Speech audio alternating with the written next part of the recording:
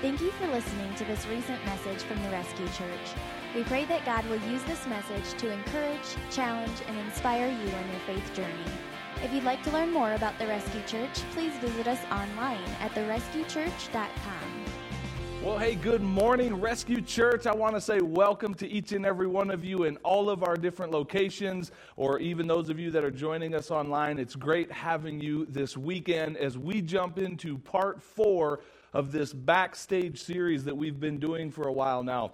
And before I get into this week's content, let me just once again remind our church of the metaphor. What do we mean when we talk about backstage? So follow me on this. Essentially what we're saying is that we all have kind of a front stage area of our life. We all have this part of our life that is on display for everyone to see. It's our public life. It's the stuff that's done in the spotlight. It's the stuff that gets noticed. And consequently, it's where we give so much of our time and energy and focus to.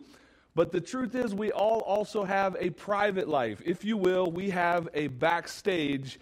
And there's stuff back here that we can see that others can't see. It's often a little darker back here. It's often a little more messy back here. And the point that we're making in this series is that these two components of our lives are not disconnected from one another. The backstage very much affects the front stage. If we ignore stuff that's going on back here, ultimately it will cause what's happening on the front stage to collapse. We've said it's possible to kind of put on a performance for a while, to pretend for a while, and we can kind of keep things happening on the front stage while we ignore stuff in the backstage.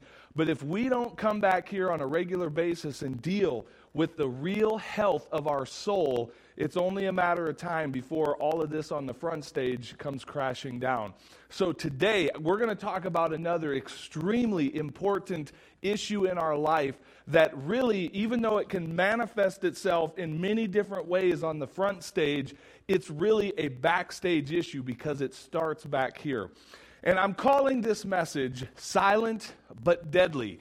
And if you are immature like me, you're already snickering, thinking we're talking about something so junior high, and you missed it already, because that's not what we're talking about. As a matter of fact, this is a great time to do a little public safety announcement. For those of us who live in the South Dakota region of the world where it's cold and where it snows, like we are reminded of this every single year. If you are blessed to live somewhere where you don't need a furnace, maybe you don't hear as many warnings about this. But there is a gas that we are warned about almost every winter. It's called carbon monoxide.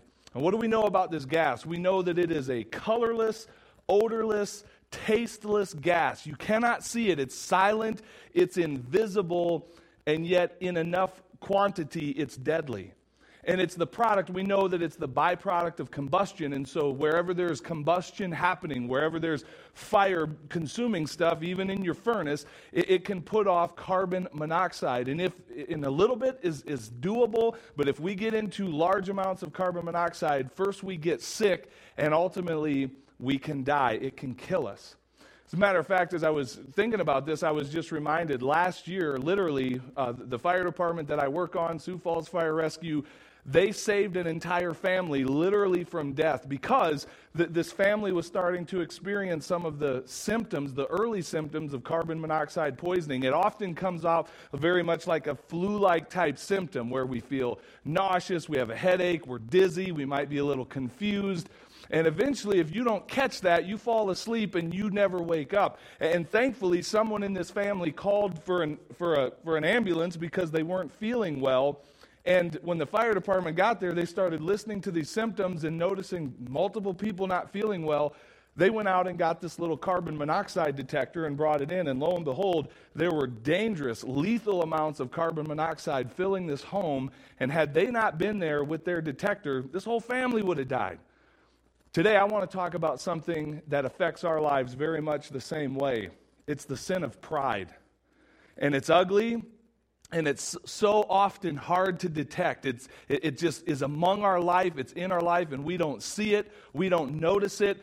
Sometimes other people notice it before us. Sometimes they see the symptoms coming out in our life, but we don't catch it as easily. And so today, I want to do more of a teaching. I might get a little preachy from time to time, but I want to do more of a teaching today about why pride is so dangerous, the sin of pride. Why is it so dangerous? What does it look like? And what are some tools that we can put in place in our life to kind of be that detector that will go off and warn us, hey, there's pride that needs to be dealt with. So if you've got your handouts, get them out and get ready to write. I've got some things I want to share with you from the Word of God when it comes to this issue of pride. Here's where I want to start, and I think I gave you a few definitions on your handouts this weekend. I just want to answer the question, what is pride? Like, what is it? And you'll notice that the first one I've given you is just kind of a dictionary definition that says this: pride is a high or inordinate opinion of one's own dignity, importance, merit, or superiority. And we get that, right? Like, we often think of pride as just that boastful, arrogant, disposition. But it's more spiritual than just that. I've got a few more definitions on there. Pride is when sinful human beings aspire to the status and position of God and refuse to acknowledge their dependence upon Him. Right? We take pride in being self-made individuals and self-reliant and individual, like I don't need anybody. And essentially we take that to the extreme and say, I don't need God. I can live my life apart from God. Here's another one. Pride is the inner voice that whispers, my way is best. It is resisting God's leadership and believing that I am able to live without His help. It's essentially saying, I don't need God. Like, when we think that way, when we act in such a way that demonstrates that attitude, that's really pride coming out in our life. One more quick definition. Pride is a sin that contends for supremacy with God and seeks to deprive Him of the glory that He deserves for the purpose of self-glorification. See, pride is where I seek glory for myself that ultimately belongs to God. Like, He's the one worthy of glory, and I try to usurp that. I try to step into that place and say, give me the glory that ultimately belongs to God. And it's ugly, and I'm about to tell you why pride is so dangerous in my life and in your life. I've got several reasons from God's Word. Number one, if you want to write this down, why is pride so dangerous? Because God hates pride. And I understand that the word hate is a big word, right? Like, we're not supposed to say hate very often, but the Bible uses that very word. The authors of Scripture use that very word because God has declared He hates pride. Look at this, Proverbs 8, verse 13. God's word simply says this: I hate pride and arrogance. God hates pride. I've also given you on your handouts Proverbs 6, 16, and 17, and you can go look at a list of 7 things that God has declared He hates. And number 1 on the list is pride. God hates pride. Here's another reason that pride is so dangerous in my life and in your life, is because not only does God hate pride, His word says that He opposes pride. James 4:6 says that God opposes the proud but shows favor to the humble. Now keep that second part of that verse in mind, that God shows favor to the humble. We're going to circle back around to that before we're done today. But let's for now focus on the first half of that verse. God opposes the proud. Imagine living a life that God is actually standing in the way, opposing, because of your pride and my pride. This is why pride is dangerous, because God will not tolerate it. He hates it. He opposes it. And then here's another warning from Scripture. Pride ends in destruction. Always. It might appear that prideful people that are going through life arrogant and full of themselves and thinking they're better than they really are, it may appear for a season that things are going great in their life, but according to God's word, pride always ends in destruction. Listen to what Proverbs 16:18 says. Pride goes before destruction, a haughty spirit before a fall. that word haughty, and not a lot of people know what that means. That's kind of a Bible word for pride. I wanted to call this message the naughty, haughty, but I decided not to. It was way too immature, so I went with silent but deadly instead. Okay, so haughtiness, pridefulness, it always ends in destruction. Proverbs 18:12 says, before a downfall, the heart is haughty. There's that word again. But humility comes before honor. Again, hold that thought about humility in your mind. We're coming back around to that in a little bit. You know, I want to just pause here briefly to make this point as well, that I believe it is ultimately our pride that keeps us from reaching out to the Lord in the first place. You know, we're talking about pride ends in destruction. I believe it is the pride of man that ultimately leads people away from the gift of eternal life that comes through Jesus Christ and through Him alone. Why? Because we are too proud to acknowledge our need for a Savior and to submit before His authority and call upon His name for salvation. Pride not only leads to destruction here and now in this life, according to God's word, our pride leads us to eternal separation from God's salvation for eternity spent in hell. And I believe it is the pride of our hearts that leads so many people away from salvation to eternity separated from God in hell. Well, okay, so we know why pride is dangerous. God hates it. He opposes it. It ends in destruction. There's nothing good about pride. Scripture says nothing good is there. But what does it look like? Ultimately, as I said earlier, pride comes out in our life in so many different front stage ways. But ultimately, it's coming from the same place backstage. It's this sin that we're not dealing with.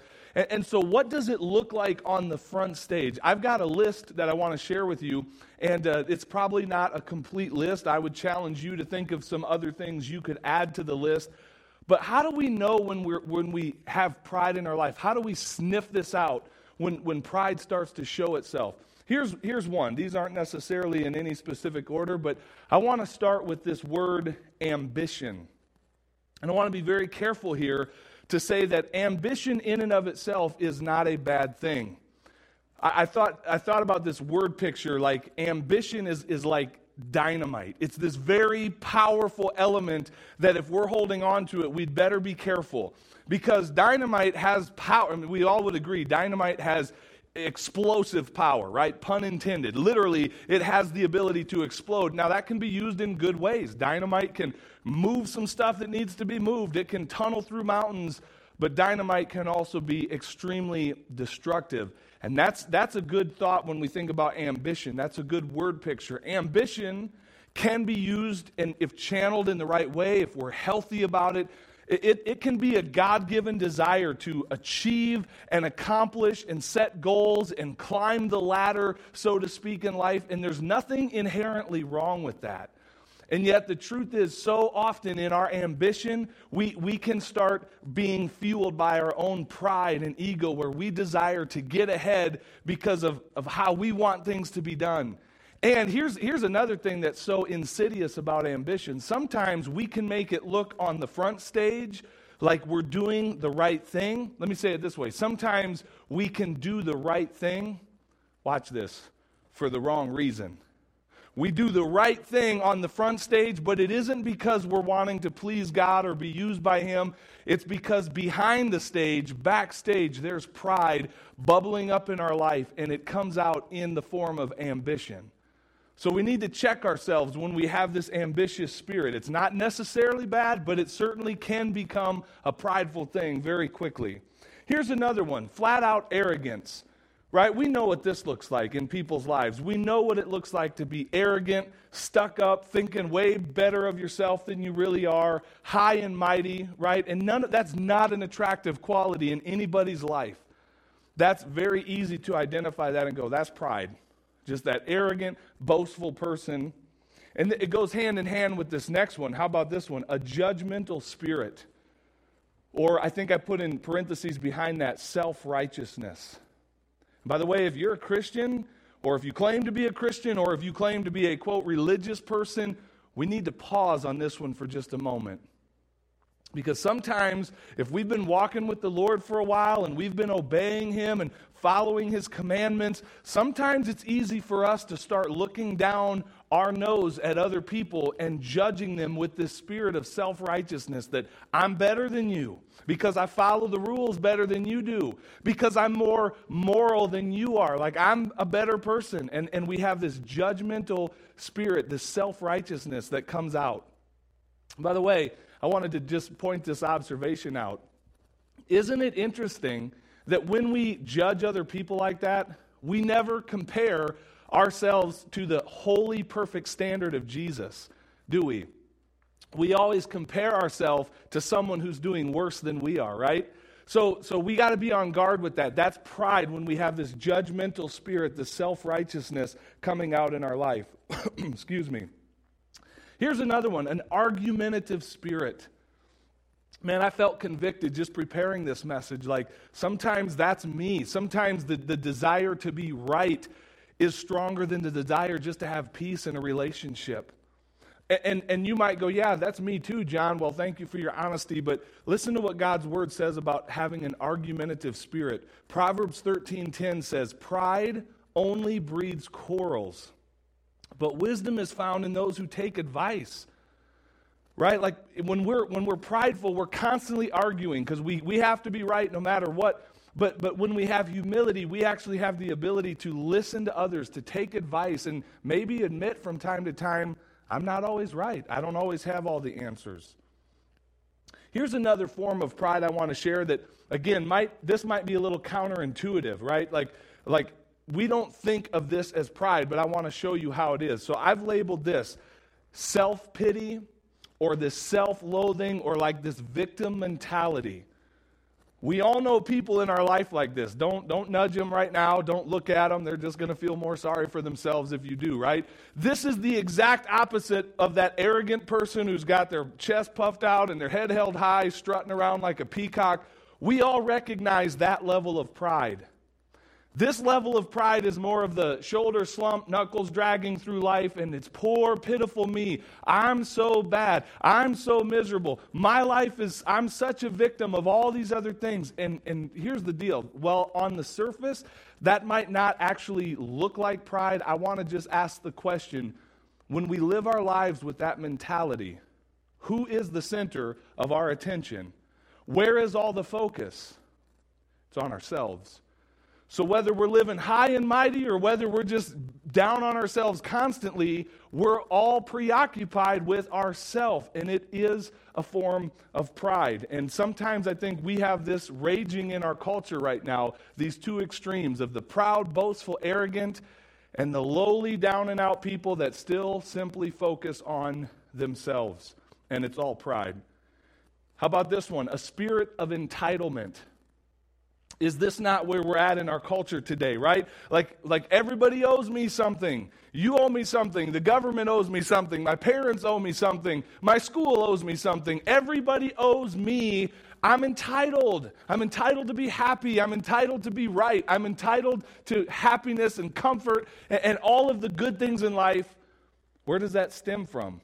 When we find ourselves living that way on the front stage, it's coming from a place of pride in the backstage where we're way more caught up with ourselves than we should be. I've got one more that I want to share with you, and it's, I don't know how to say it other than this. Seeking status and worth by comparing and competing with others. And here's what this looks like. This is when I'm so caught up in competing with, we have a phrase for it in the United States. It's called keeping up with the Joneses.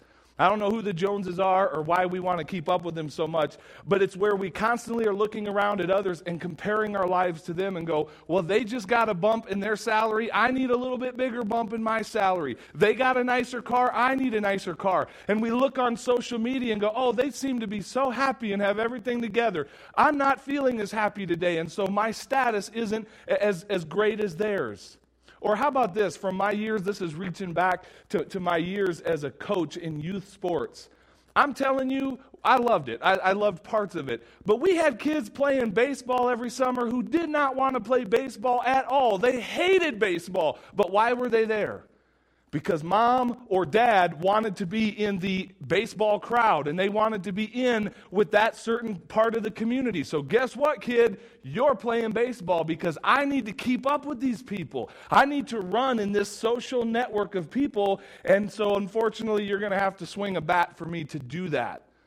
That's pride. When we really start peeling back the layers on that, yeah, it looks on the front stage like little Johnny's got to play baseball this summer, but where that's really coming from is a place of pride, where my worth, my sense of value and belonging comes from comparing and competing with other people around me.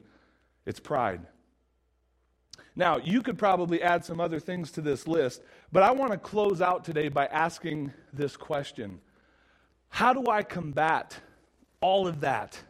Like, that's ugly stuff when we go through this list and it's like, man, if my life is coming across that way, if I'm this arrogant, argumentative, judgmental, ambitious person that's just using other people to get ahead, like if that's what all of this is happening on the front stage because I've got all this pride in the backstage, how do I deal with that? How do I combat that? And I want to just make a little point here too. When I was preparing this message, I was thinking about using the word, what cures pride? How do we cure pride? But I scratched that. You want to know why? Because I don't think we cure pride.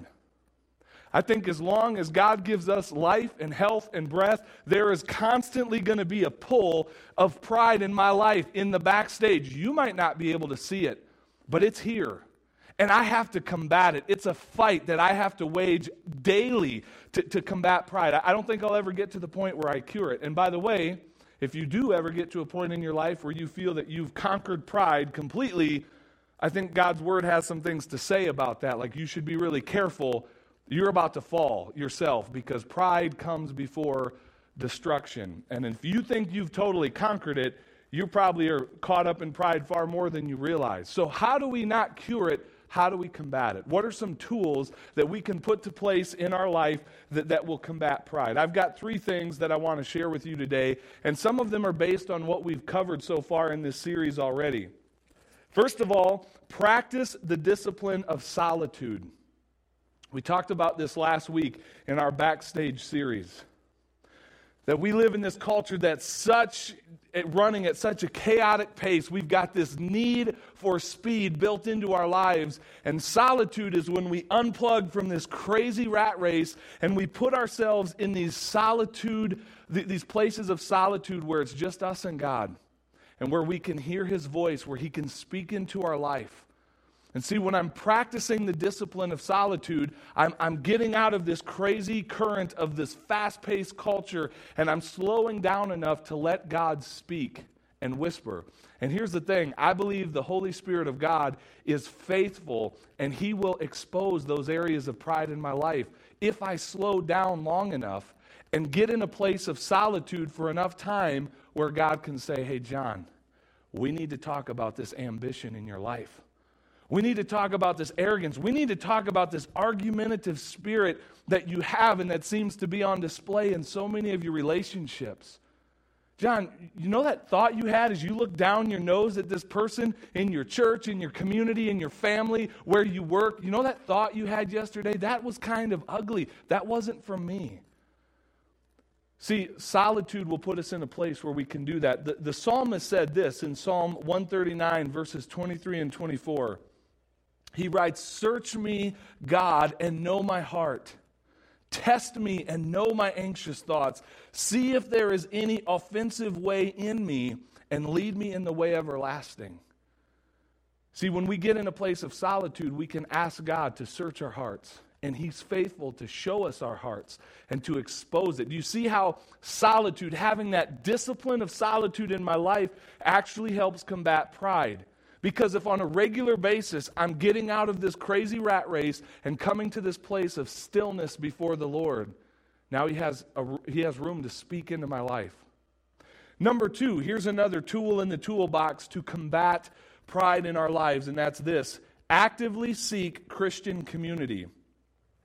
This is the exact opposite of isolation that we talked about 2 weeks ago. 2 weeks ago, we said that so many people, Christians included, live their lives in such a way where almost nobody has access to this backstage part of their life.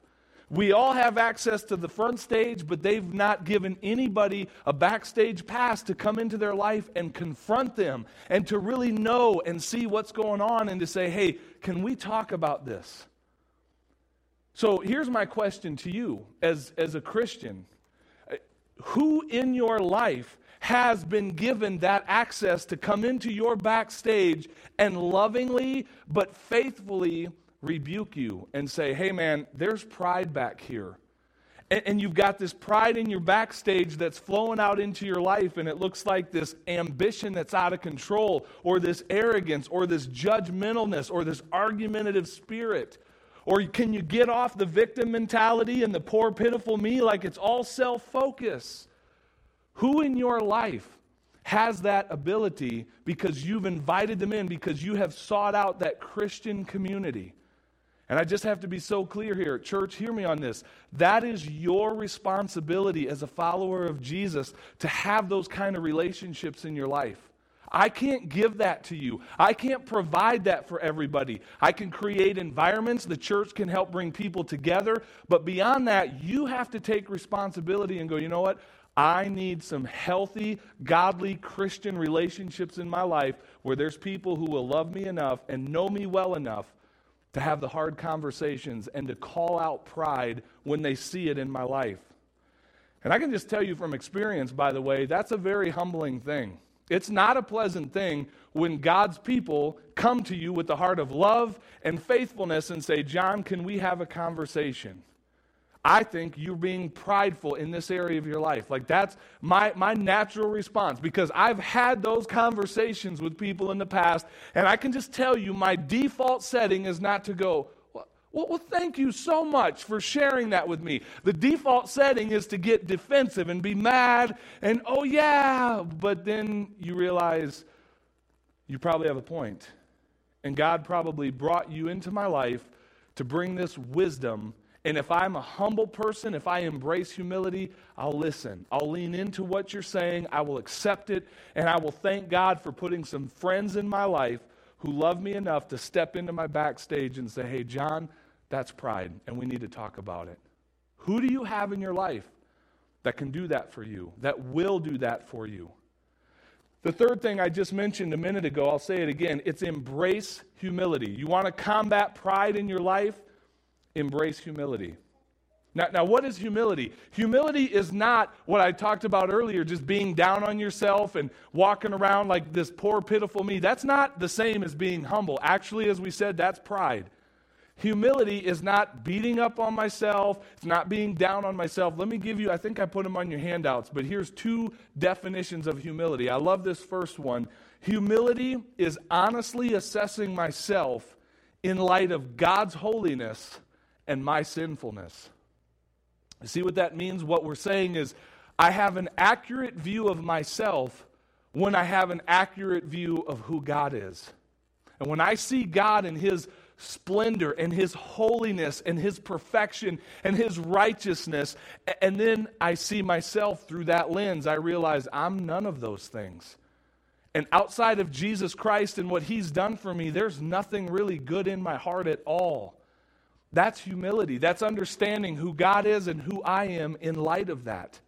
Here's another definition or explanation of humility. Humility, I love this statement, is the displacement of self by the enthronement of God, in which God is all and self is nothing.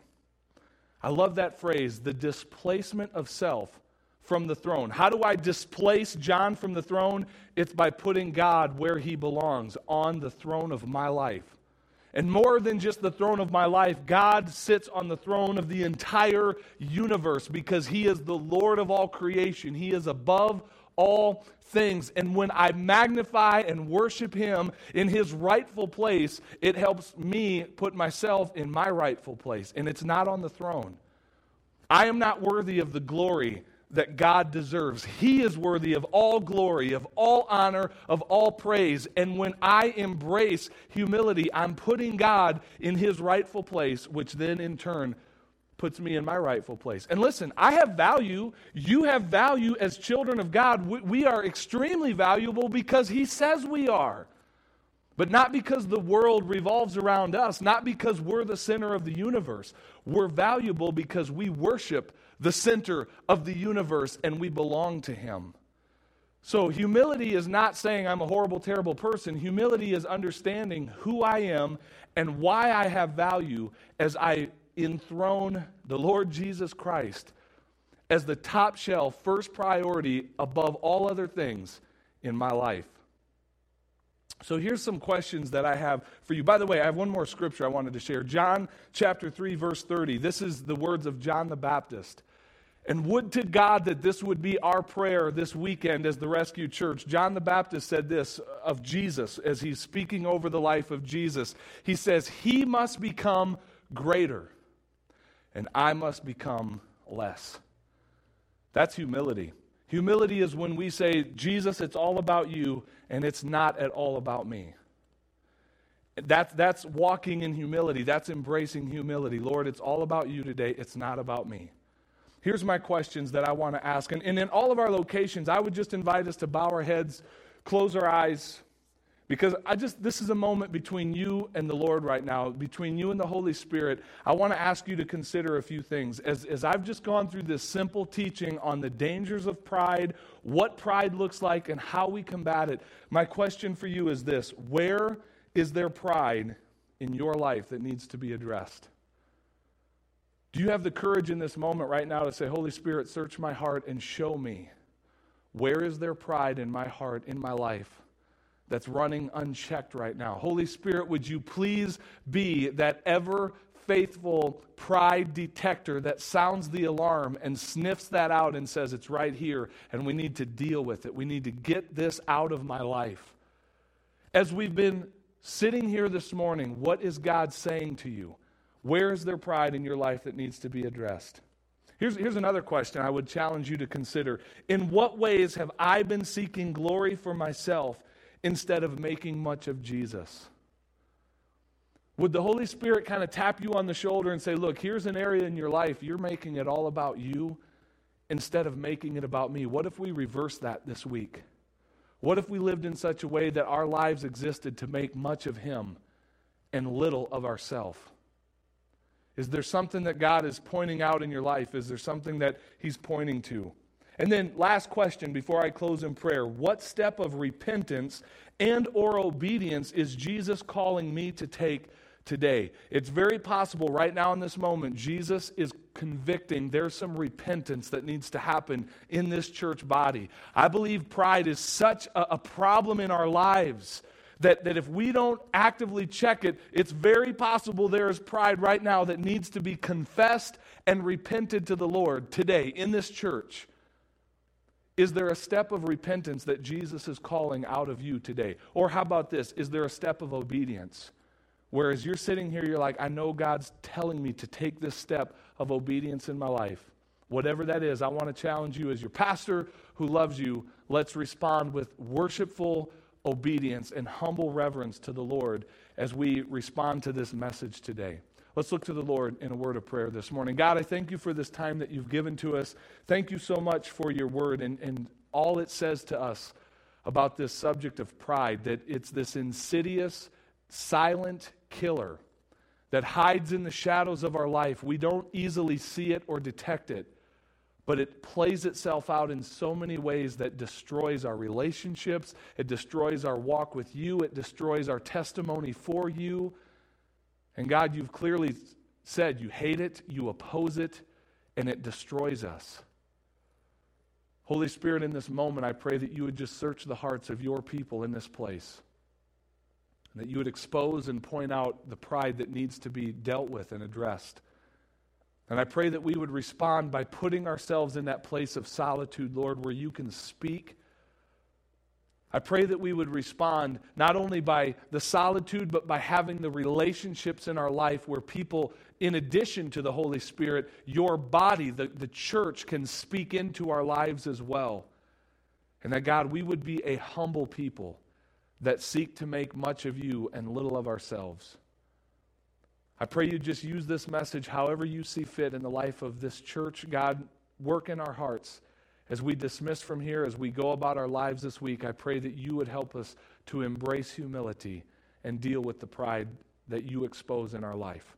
You get all the honor, the praise, the glory, Jesus, for how you use this message in our hearts this weekend and beyond. It's in the mighty name of our Lord and Savior, Jesus Christ, we pray these things. Amen.